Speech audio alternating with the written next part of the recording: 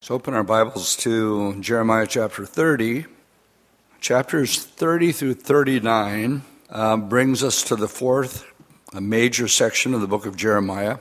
It contains prophecies that are yet future. Matter of fact, the first 8 verses of chapter 30 deal with the time of Jacob's trouble. They're not necessarily going to be in a chronological order.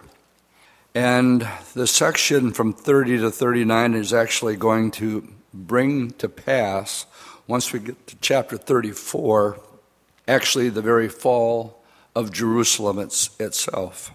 My goal tonight, because it's a unique section, is chapters 30 through 33. It's unique in that it talks a lot about the future glory of the kingdom. It talks about what they're going to have to go through with the great tribulation, called the time of Jacob's trouble. And 30, 31, 32, and 33, I really want to get through, even though a couple of these chapters are long, and my voice is weak. So bear with me with that. I have good days and bad days with my voice. But with chapter 34, it's a switch, where it actually deals with the fall of what Jeremiah has been predicting all along. What's becoming obvious to the people, there was a false prophet named Hananiah, who 7 years previous to this chapter here told everybody everything was going to be okay. Jeconiah would come back from Babylon, so would the temple treasuries, so on and so forth. Well, they're past that. Jeremiah is in prison. Nebuchadnezzar is surrounding the city, and it will fall in chapter 34. But we have sort of the silver lining in 30, 31, 32, and 33. And even though they are kind of long chapters, I really would like to see if we can do them as one.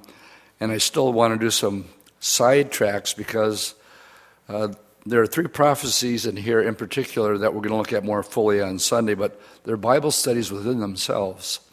So let's dive right in as we get into the future restoration of the land in verse 1 of chapter 30. Now, the word that came to Jeremiah from the Lord, saying, "Thus speaks the Lord God of Israel, saying, write in a book for yourself all the words that I have spoken to you. For behold, the days are coming, says the Lord, that I will bring back from captivity my people Israel and Judah, says the Lord. I will cause them to return to the land I gave to their fathers, and they shall possess it. Now these are the words of the Lord, spoke concerning Israel and Judah. For thus says the Lord, we have heard a voice of trembling, of fear, not of peace.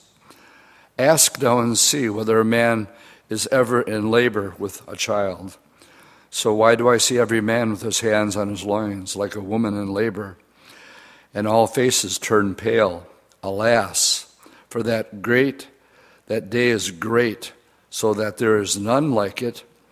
And it is the time of Jacob's trouble, but he shall be saved out of it." Now here he is ministering to them about the return, their future return after their 70 years of captivity. But he jettisons way past that into this time that says there's going to be a time like no other time in the world, and it's called the time of Jacob's trouble. It could be called the tribulation. Jesus called it that in Matthew 24. He says there's a day coming, such as not been, nor will ever be. And he says unless he directly intervenes in world history, that no flesh would be saved. That's what is being referred to here. So the first 8 verses of chapter 30 is speaking about a future event that has not been fulfilled. There's been many terrible, happenings, the Holocaust. On Sunday, I went through all the events. Part of the News Bites tonight are events that happened on the 9th of Av.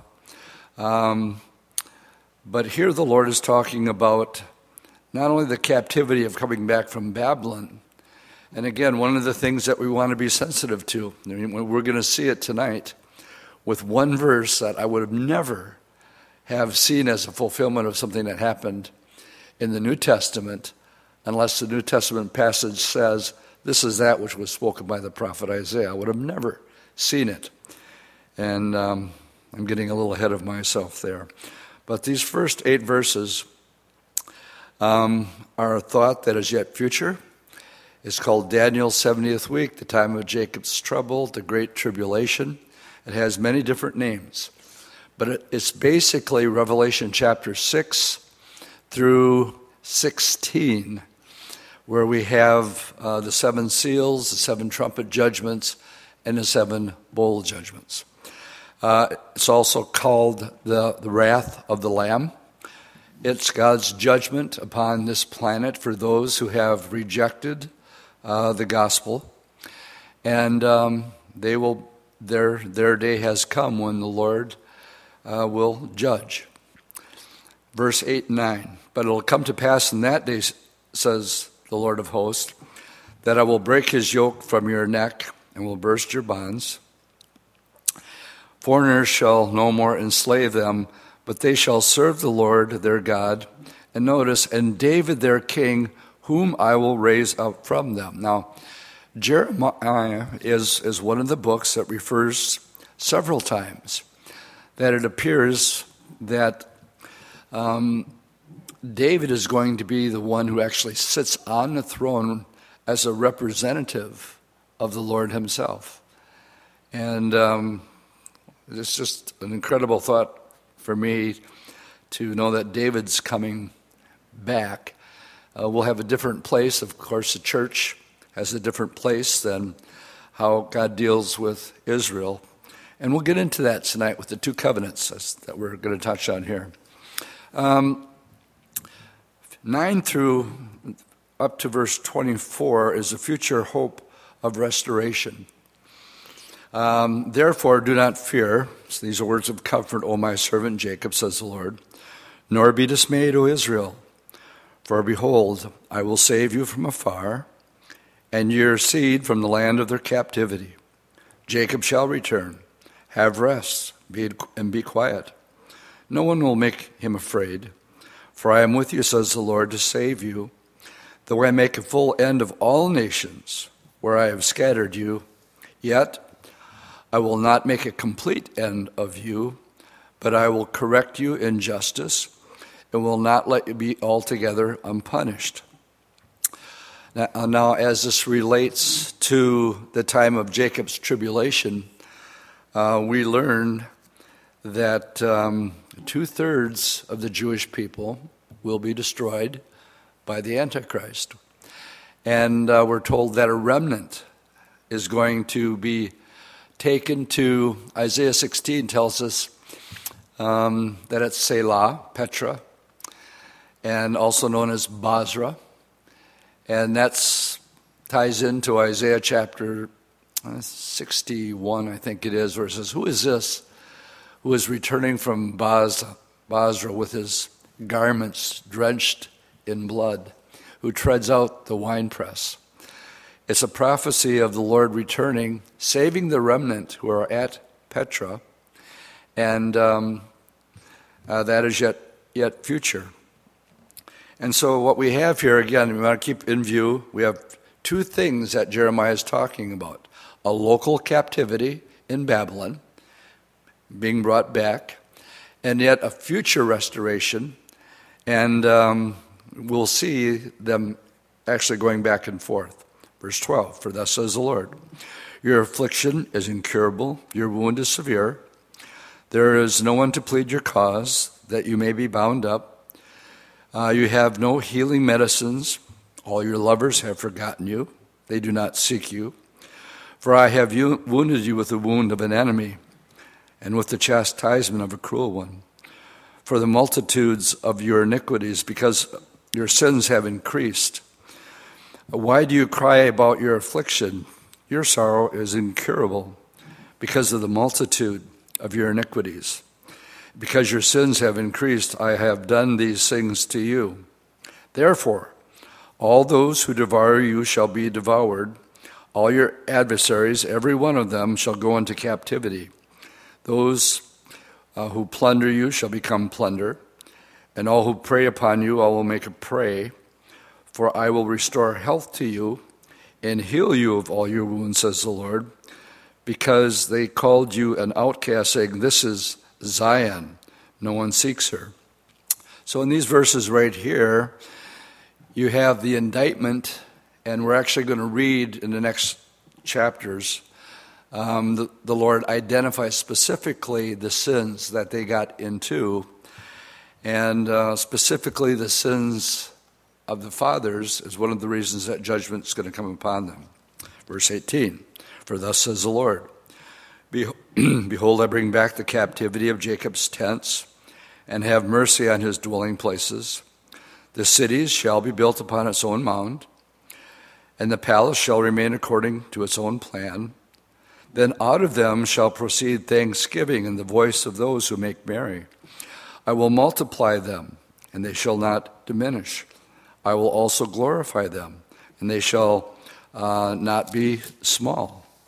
Their children also shall be as before, and their congregation shall be established before me. And I will punish all who oppress them. Their nobles shall be from among them, and their governor shall come from their midst. Then I will cause him to draw near, and he shall approach me. And who is this who pledged his heart to approach me, says the Lord? You shall be my people, and I will be your God.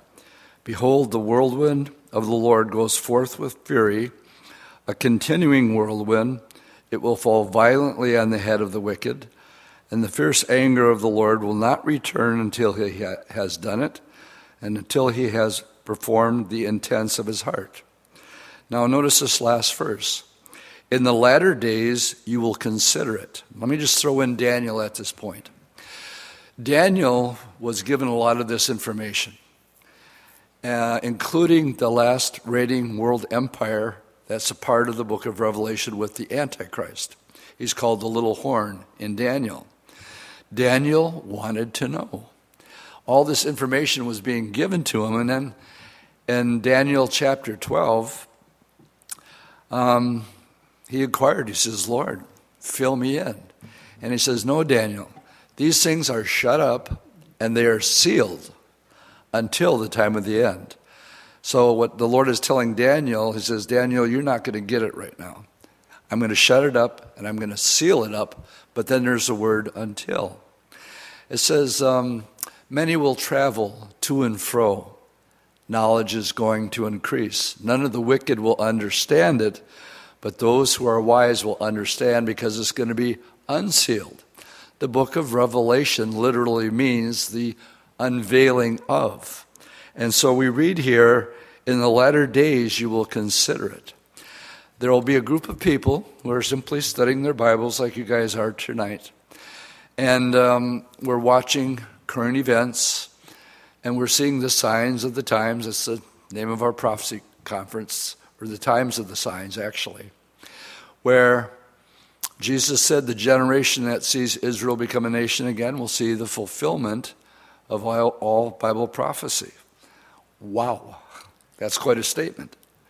And what Bible teachers have wanted to know, the prophets wanted to know, Daniel wanted to know, you guys get to know. I get to know. And all we have to do is read the word, because in the latter days you'll consider it, but more than that, in the latter days you're going to understand it. And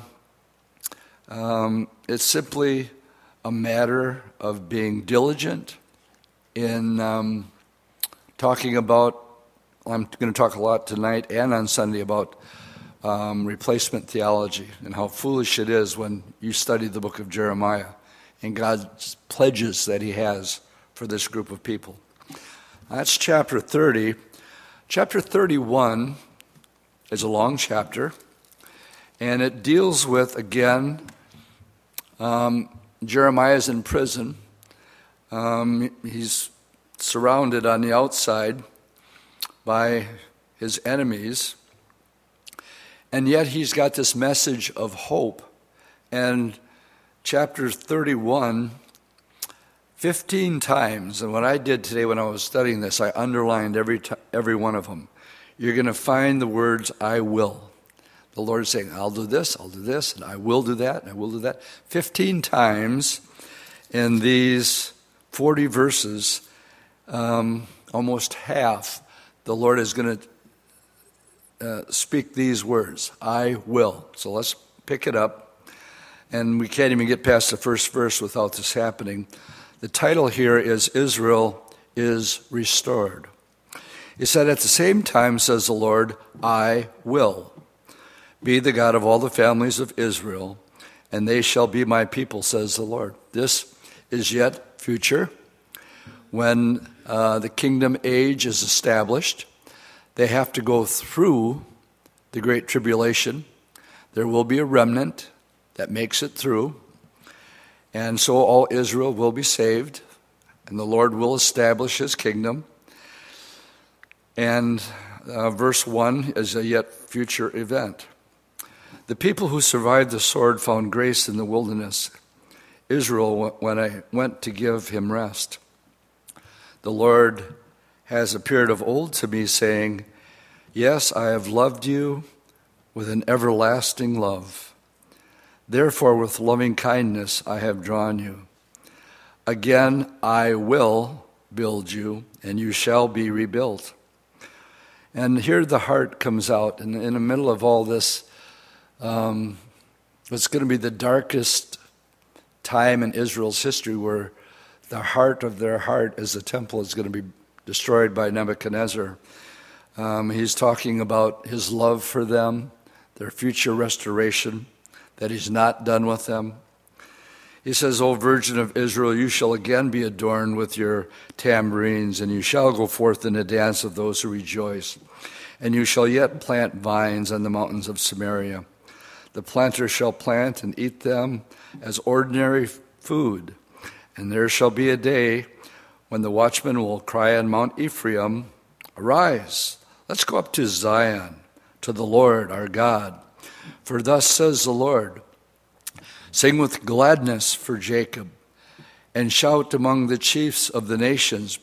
Proclaim, give praise, and say, O Lord, save your people, the remnant of Israel.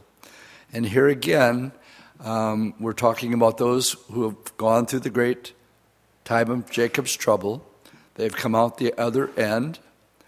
And it's this time of gladness where they're once again his people. And again, verse 8, behold, I will bring them from the north country, gather them from the ends of the earth, from among the blind and the lame, the woman with child and the one who labors with child together. A great throng shall return there, and they shall come with weeping and with supplication. I will lead them. I will cause them to walk by the rivers of water, in a straight way which they shall not stumble. For I am a father to Israel, and Ephraim is my firstborn.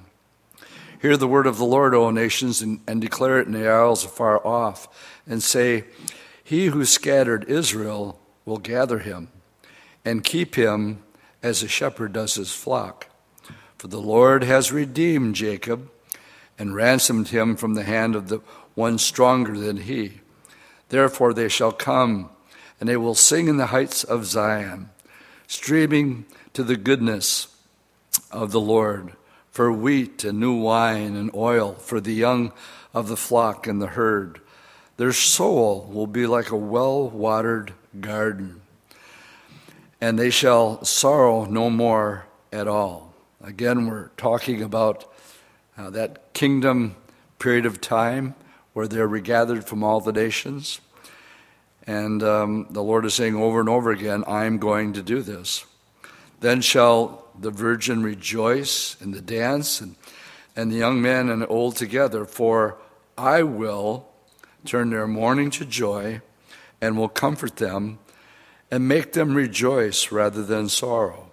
I will sate the soul of the priest with abundance, and my people shall be satisfied with my goodness, says the Lord.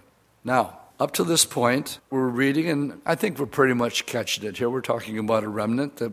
the Jews in the future are going to be happy. I mean, are you guys picking up on the general tone and what the Lord is trying to get across? I will do this, I will do this. You're going to be happy, you're going to be dancing, you're going to be rejoicing.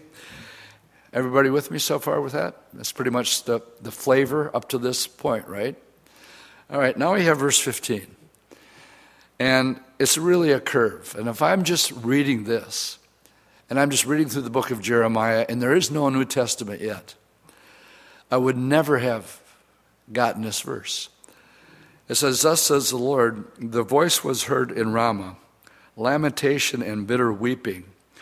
Rachel weeping for her children, refusing to be comforted for her children because they are no more. Does that sound familiar? Turn to Matthew chapter 2, verse 17. Matthew chapter 2 is the wise men following the star. Let me talk about the Magi for just a bit while you're finding Matthew 2. Daniel was called the chief Magi in Babylon. He was second in command while he was in Babylon because of the dreams and the visions that were given to him. And the wise men came from the east. They were called Magi. And we assume there were three simply because of the gifts. There could have been more. But they show up in Jerusalem. And they ask the question, where is he who is born King of the Jews? And Herod actually gives them the answer by quoting an Old Testament prophecy from Micah. And it says, but you, Bethlehem, in verse 6, in the land of Judah, are you not the least among the rulers of Judah? For out of you shall come a ruler who will shepherd my people Israel. And so here's the Old Testament being connected with the New. Well, Herod, being Herod, isn't going to have... They said they came to worship the king of Israel. Well, Herod's the king of Israel as far as he's concerned. And he doesn't want any competition. So he says, I tell you what, if you guys find this king of Israel, come on back and let's talk about it because I'd sure like to go and worship him too. Well, you know the story. They come, and we're going to be in the shepherd's fields, and I'll be telling part of this story here, where Jesus is born. And Herod, this is sometime later when the wise men don't show up like you see in some of the storybooks. This could be as much as 2 years down the road where they show up, because Herod calls for every child 2 years and younger to be destroyed. And an angel appears to the wise men and said, don't go back to Herod. You guys go back another way. And so Herod, verse 16, when he saw that he was deceived by the wise men, was exceedingly angry. And he sent forth and he put to death all the male children who were in Bethlehem and in the district from 2 years old and under, according to the time which he had determined from the wise men. So don't get the idea that the wise men showed up the same night and gave these gifts to the Lord. It was determined by the time of 2 years. That the indication is that's how long they were there. But then verse 17, this really throws me a curve. Then was fulfilled that which was spoken by Jeremiah the prophet, saying, a voice was heard in Ramah, lamentation, weeping, and great mourning. Rachel weeping for her children because refusing to be comforted because they were no more. Okay, mothers, just put yourself in mother's shoes.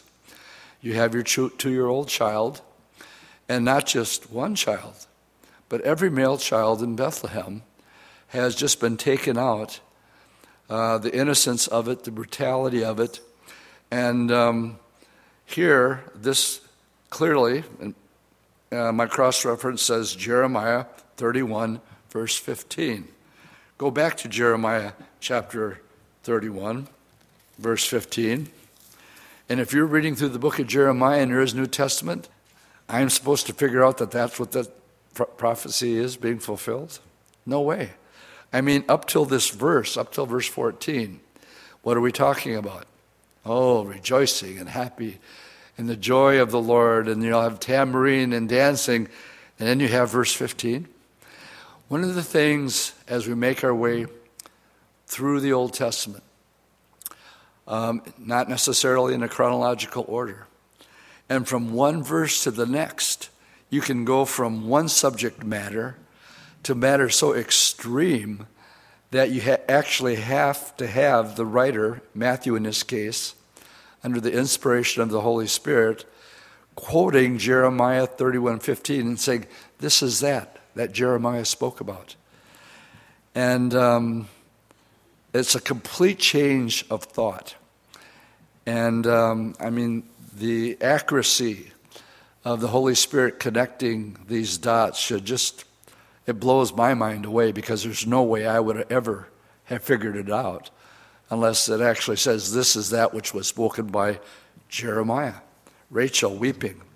Verse 16. For thus says the Lord, refrain your voice from weeping and your eyes from tears. For your work shall be rewarded, says the Lord, and they shall come back from the land of the enemy. There is hope in your future, says the Lord, that your children come back to their own border. Now, this could be referring to literally now coming back to present time, Jeremiah's time. I'm going to bring them back from where they're in captivity. Verse 18, I have surely heard Ephraim bemoaning himself. You have chastised me, and I was chastised, like an untrained bull. Restore me, and I will return. For you are the Lord my God. Surely after my turning, I repented, and after I was instructed, I struck myself on the thigh. I was ashamed, yes, even humiliated, because I bore the reproach of my youth. Ephraim is my dear son. Is he a pleasant child? For though I have spoken against him, I earnestly remember him still. Therefore my heart yearns for him. I will surely have mercy on him, says the Lord. So back to the correction and the discipline, and yet he's my firstborn. I love him, and I will have mercy on him, says the Lord. Set up signposts and mark landmarks. Set your heart towards the highway, the way in which you went. Turn back, O Virgin of Israel. Turn back to these your cities. Now, the subtitle here for the rest of it is Judah is to be restored. How long will you gad about, O you backslidden daughter? For the Lord has created a new thing in the earth. A woman shall encompass a man. For thus says the Lord of hosts, the God of Israel, they shall again use this speech in the land of Judah and in its cities when I bring back their captivity. The Lord bless you, O inhabitants of justice and mountains of holiness. And there shall dwell in Judah itself and all of its cities together, farmers and those going out with flocks. For I have satisfied the weary soul. I have replenished every sorrowful soul. And after this, I awoke and I looked around, and my sleep was sweet to me. Behold, the days are coming, says the Lord, that I will sow the house of Israel and the house of Judah with the seed of men and with the seed of beasts, that it will come to pass that as I have watched over them, to pluck up, to break down, to throw down, to destroy, and to afflict, so I will watch over them to build and to plant, says the Lord. Now, this should remind you of last Sunday. Remember when we went to Ecclesiastes, and I wanted to know if there's a verse on discipline, but all I could find is there's a time to tear down, and then there's a time to rebuild it back up again. And then we went to Jeremiah's calling in chapter 1, that he was called by the Lord in the womb to be a prophet. And in verse 10, I believe it is, of Jeremiah 1, he says, this is your ministry, Jeremiah, to rip out, to tear down, to pull down, and then to rebuild and to to restore. That's his whole ministry. And now here the Lord is actually quoting it again, that he is going to do exactly that. After he's broken them down, he's going to build them back up again. Okay, change the thought. In those days, they shall no more say, well, the fathers have eaten sour grapes and the children's teeth are set on edge. Well, what in the world does that mean? The fathers ate sour grapes and the kids have crooked teeth?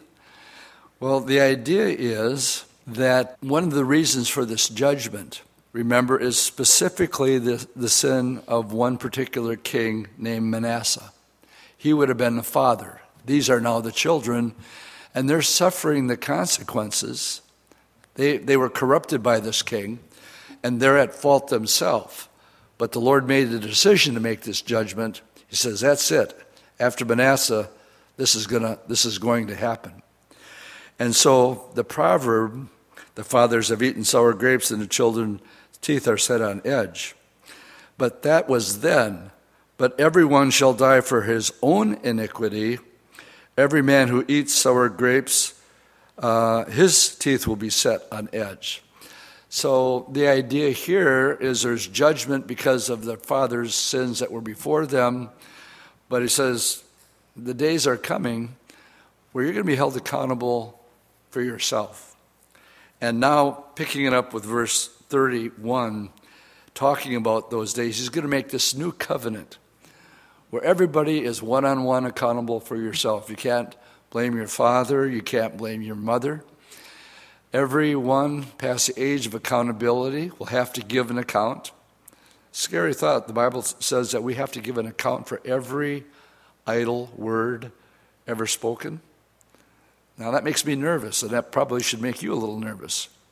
Every idle word that we have to give an account for. And now we're looking into the future in verse 31. He says, behold, the days are coming, says the Lord, when I will make a new covenant with the house of Israel, with the house of Judah. Now we're going to read up to verse 34, and we'll come back and take this as one thought. But let's start with the idea that in the future, the Lord is saying, I'm going to do something new with Israel. I'm going to establish a new covenant. Verse 32, not according to the covenant that I made with their fathers, and in the day that I took them by the hand to bring them out of the land of Egypt, my covenant which they broke, though I was a husband to them, says the Lord. But this is the covenant that I will make with the house of Israel after those days, says the Lord. I will put my laws in their minds and write on their hearts, and I will be their God, and they shall be my people. No more shall every man teach his neighbor and every man his brother, saying, know the Lord, for they shall know me, from the least of them to the greatest of them, says the Lord. For I will forgive their iniquity, and their sin I will remember no more. Now, go back to verse 31. I'm going to make a new covenant with the house of Israel. Let's turn to the book of Hebrews, chapter 8 and 10. Hebrews chapter 8 and also Hebrews chapter 10. Hebrews 8, picking it up in verse 7. Here's the writer of the Hebrews who has to get through to this very traditional. The grooves in the record are so deeply there. The traditions are so deeply embedded that for God to deal with the Jewish people in any other way than he already has is going to have to take a lot of explaining. And it's going to have to make a lot of sense. If the Hebrew people are to understand that God is going to put something aside and do something completely new. And one thing, if you're going to do this, that you got to be able to establish that this is foretold in the Old Testament, not just the New. So here, I believe the writer is Paul, but that could be debated. But here, let's quote verse 7. For if that first covenant had been faultless, then no place would have been sought for a second.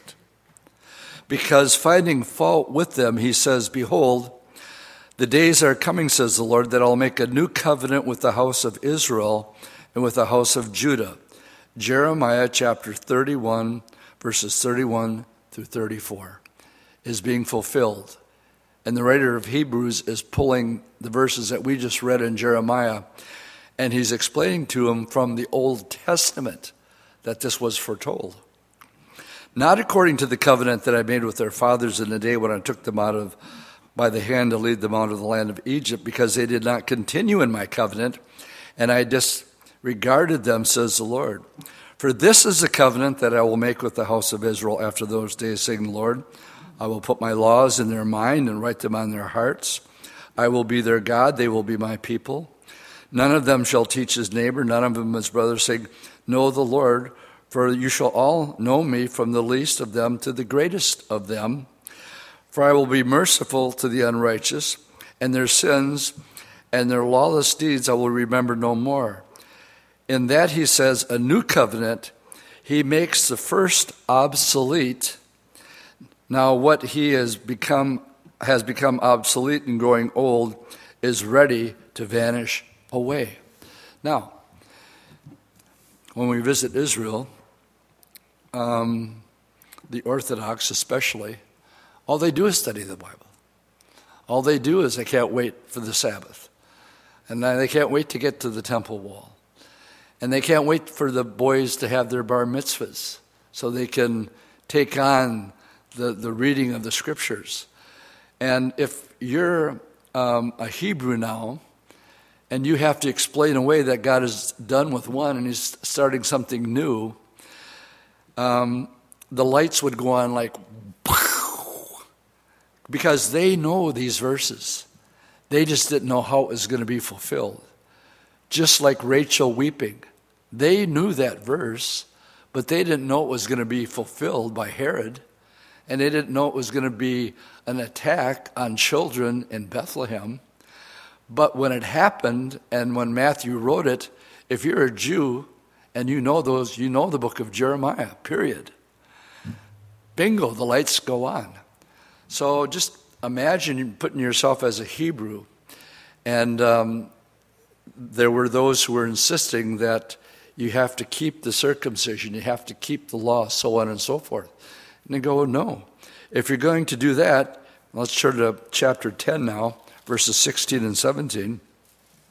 Chapter 10, verse 16 says, this is the covenant that I will make with them after those days, says the Lord. I will put my law into their hearts, and their minds I will write them. Then he adds, their sins and their lawless deeds I will remember no more. Now where there is remission of these, there is no longer an offering for sin. They had offerings every single day. But now under one offering, and in this chapter, especially chapter 10, the reoccurring phrase is that there will be one offering for sin. And once you've had let's read verse 10. By that will we have been sanctified through the offering of the body of Jesus Christ once for all. You're a Jew? Only one sacrifice? No, we have sacrifices all the time. No. When Jesus said it was finished on Calvary to Telestai, it never needs to be repeated again. And that's breaking some strong traditions. But it's got to be explained in its entirety. And the writer of Hebrews here does, of course, he really lays it out very, very well. All right, let's make our way back to Jeremiah and finish out chapter 31, which also leads us to a little sidetrack. Verse 35 through 37. For thus says the Lord, who gives the sun for light by day, and the ordinance of the moon and the stars for light by night, who disturbs the sea and its waves roar, the Lord of hosts is his name. If those ordinances depart from before me, says the Lord, then the seed of Israel shall also cease from being a nation before me forever. For thus says the Lord, if heaven above can be measured, they keep changing it from 10 billion to 15 billion to 20 billion light years across. They don't know. If you could measure the heavens and the foundation of the earth stretched out beneath, then I will cast off the seed of Israel for all they have done, says the Lord.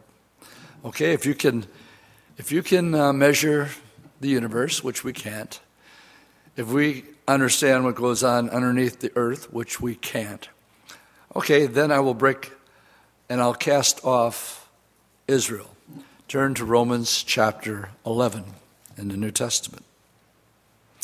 Romans 9, 10, 11. We'll get it more into depth into this and get pretty specific about replacement theology and how much of Christianity in the church holds to this completely unbiblical idea that the church somehow has gotten all the promises of Israel. If you could measure the heavens, then I'll forget my covenants, my promises with Israel. You can't do that. And so we read in verse 1, I say that, has God cast away his people? Certainly not. Did I say chapter 8 or 11? Did I say 11? I meant 11. Good. I say, if God has cast away his people, certainly not. For I am an Israelite of the seed of Abraham, of the tribe of Benjamin. God has not cast away his people, whom he foreknew. Or do you not know what the scripture says of Elijah, how he pleased with God against Israel? Lord, they have killed your prophets and torn down your altars. I alone am left, and they seek my life. But what does the divine response say to him? I've reserved myself 7,000 men who have not bowed the knee to Baal. Even so, then, at this present time, there is a remnant according to the election of grace. Now, these verses are so important because you can't have it both ways. To me, it's one of the most important verses in the Bible. And if by grace, then it is no longer of works. Otherwise, grace is no longer grace. But if it's of works, then it's no longer grace. Otherwise, works is no longer works. Any denomination, any structure, institution, any denomination that says that good works are a part of your salvation is an abomination. Good place for an amen. Isn't that what the scripture says? I've made a covenant. Try to measure the universe. If you can, then I'll break my covenant with Israel. It's not going to happen. God's going to keep a remnant.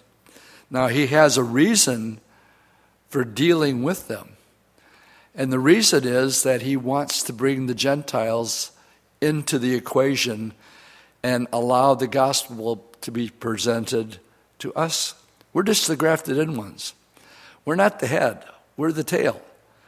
We're not the trunk of the tree. Israel is, and we've simply been grafted into them. And so here he's laying away. I've got my love for Israel can't be stopped. And if you can measure the heaven, then I'll stop it. But you can't measure the heaven. So much for replacement theology.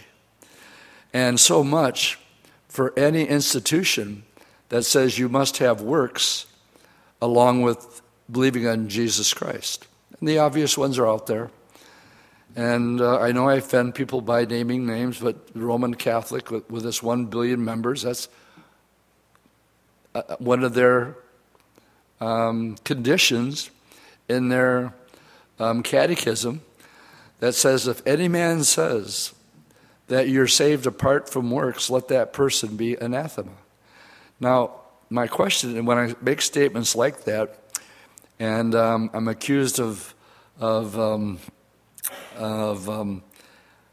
saying negative things against denomination, I say no. I'm not. I'm simply reading what the Word of God says, and I want to ask the question, aren't they the ones that are pronouncing anathema upon me because of what I just said? The answer is, check it out. Get a catechism. See if what they say, if anybody says that you have to have good works plus faith in Jesus Christ, and if they say anything otherwise, then let that person be eternally damned. I'm that person, okay?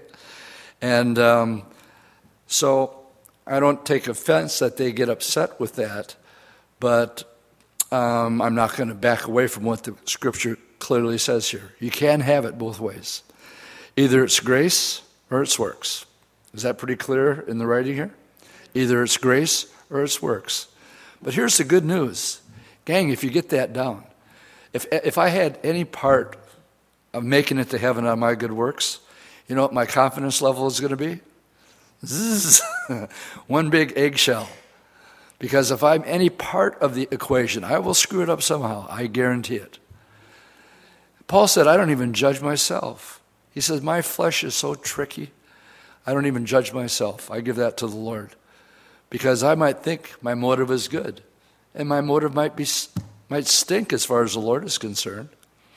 Look at the evaluations of the 7 letters to the 7 churches.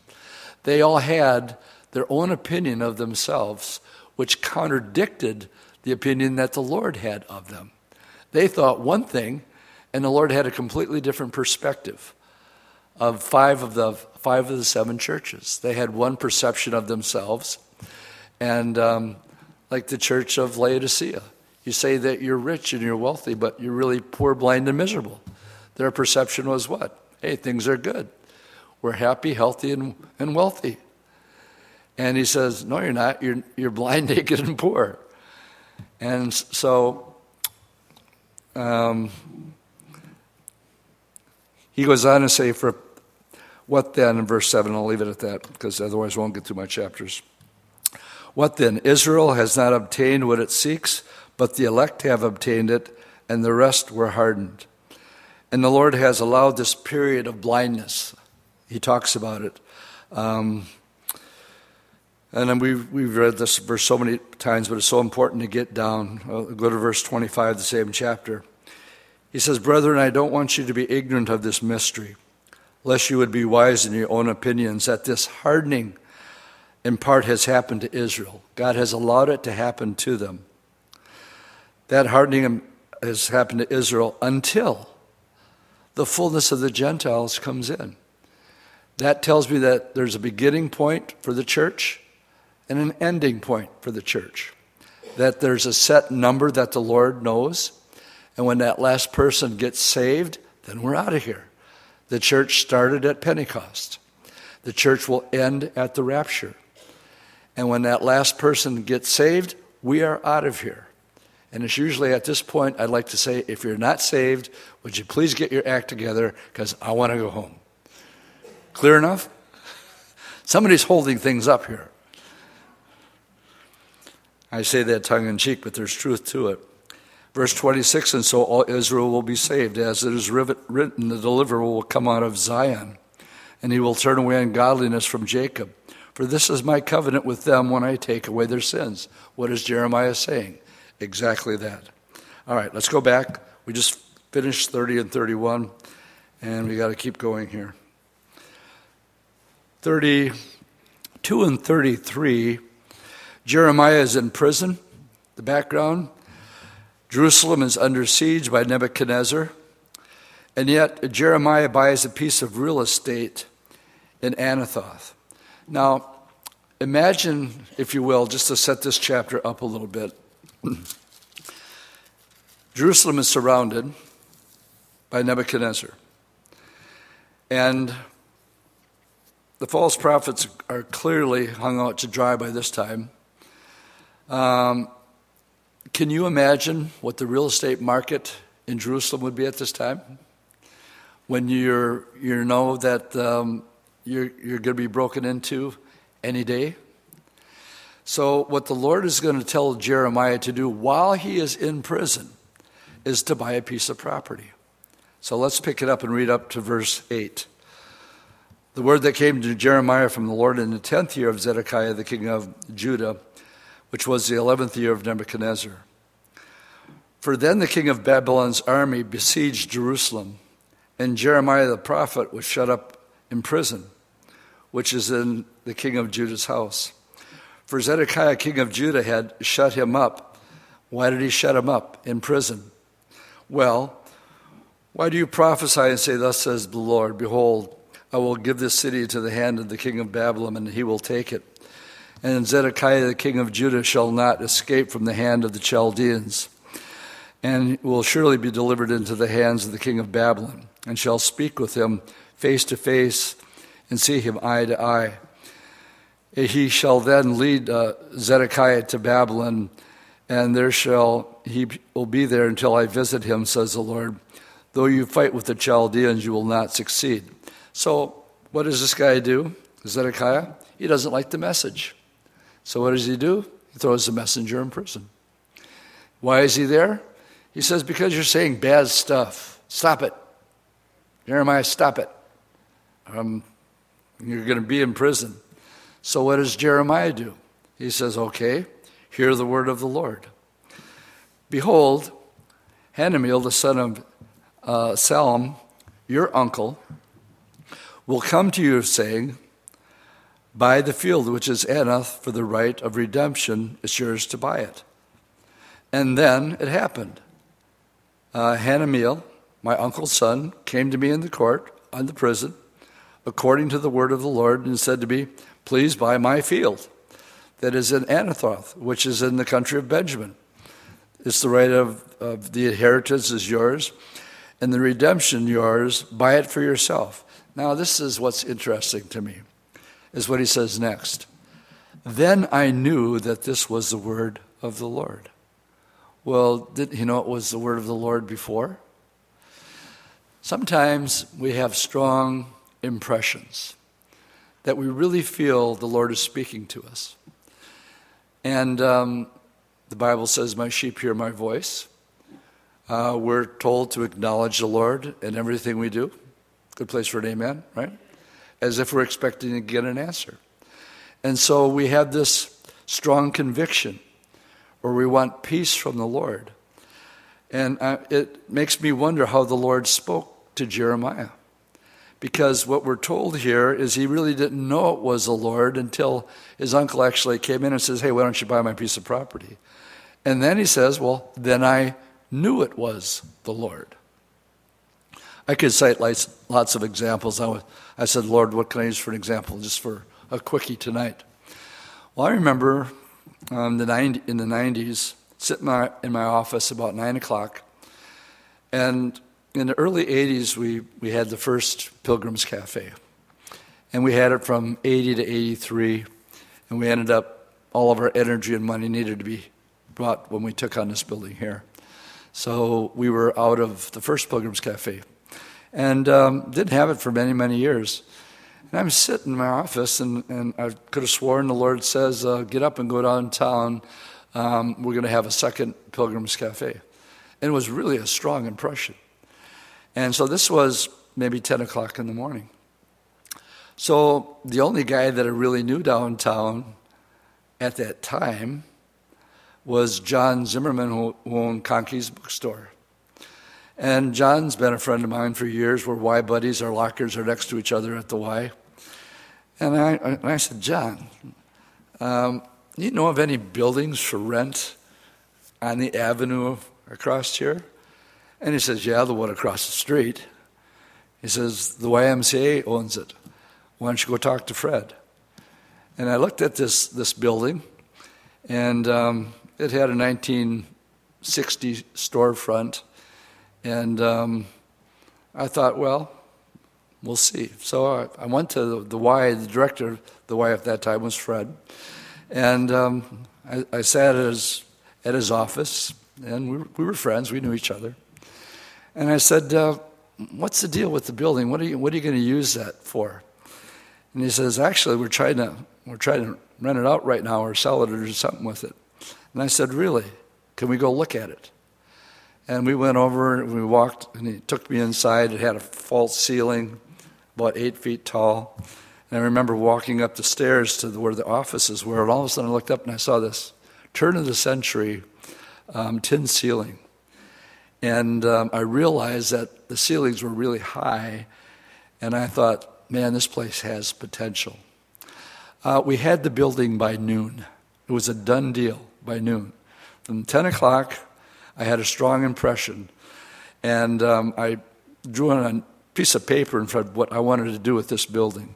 And I said, but you're going to have to work with us until we can buy it. He says, we could do that. So then I knew it was the Lord. What I felt in my office to go down because the Lord says, we're going to have a new Pilgrim's Cafe. Well, you know the story. We bought that one, and then we bought the building next to it. And we restored both of them. And we enjoyed those for many years. So that's my story, that then I knew it was the Lord. And you have your own stories. You're praying about something, you have a strong conviction, and then something happens, you go, wow, it really was the Lord. So I bought the cafe from Hananiah, the son of my uncle. You guys are still listening? So after he knew it was the Lord, he bought it. And he weighed out to him 17 shekels of silver. Signed the deed, sealed it, took witnesses, and weighed the money in the balance. And so I purchased the deed, both that which was sealed according to the law and custom, and that which was open. All right, I'm going to fill in some of this chapter because I really want to get through 34 too, and my time is running out because I'm telling Pilgrim Cafe stories. So what he does is, this is a sign. And the rest of this chapter is, he does this in front of the elders. He wants everybody to see that he is buying a piece of property that makes no sense at all when a city is about to fall. So why buy it? He's told to take it, this deed, and put it in verse 14 in an earthen vessel so that it can last a long time. So now you have the deed to a piece of property. He's got to put it in something. Why? Because they're going to be in captivity for 70 years. And this is starting to get on Jeremiah, and he's wondering about if this is really going to happen. And he asks the Lord about it again. It's sort of like a Gideon thing, where he has this fleece before the Lord, and he knows it's the Lord, but he still wants more confirmation. And so he asks the Lord about it, and in verse 27, this is what the Lord says to him about him coming back and having a piece of land. In verse 27, he says, behold, I am the Lord, the God of all the flesh. Is there anything too hard for me, Jeremiah? If I tell you to buy a piece of land, and I say you're going to come back in 70 years, you think that's too tough for me to do? And therefore, thus says the Lord, behold, I will give the city into the hands of the Chaldeans, and I am going to take them into captivity. And the reason now for this judgment, let's look at verse 34. Their abominations were great, but they set their abominations in the house which is called by my name to defile it. And they built the very high places of Baal, which are in the valley of the sons of Hinnom. And they caused their sons and their daughters to pass through the fire to Molech. Now this is almost, just unbelievable that the numbness of their conscience had gotten so lost, and they have sunk so low that they have no heart for watching their own children being placed on the red hat burning arms of the god of Moloch, which is no god at all. And the Lord says, I did not command them, nor did it come into my mind that they should do this abomination to cause Israel to sin.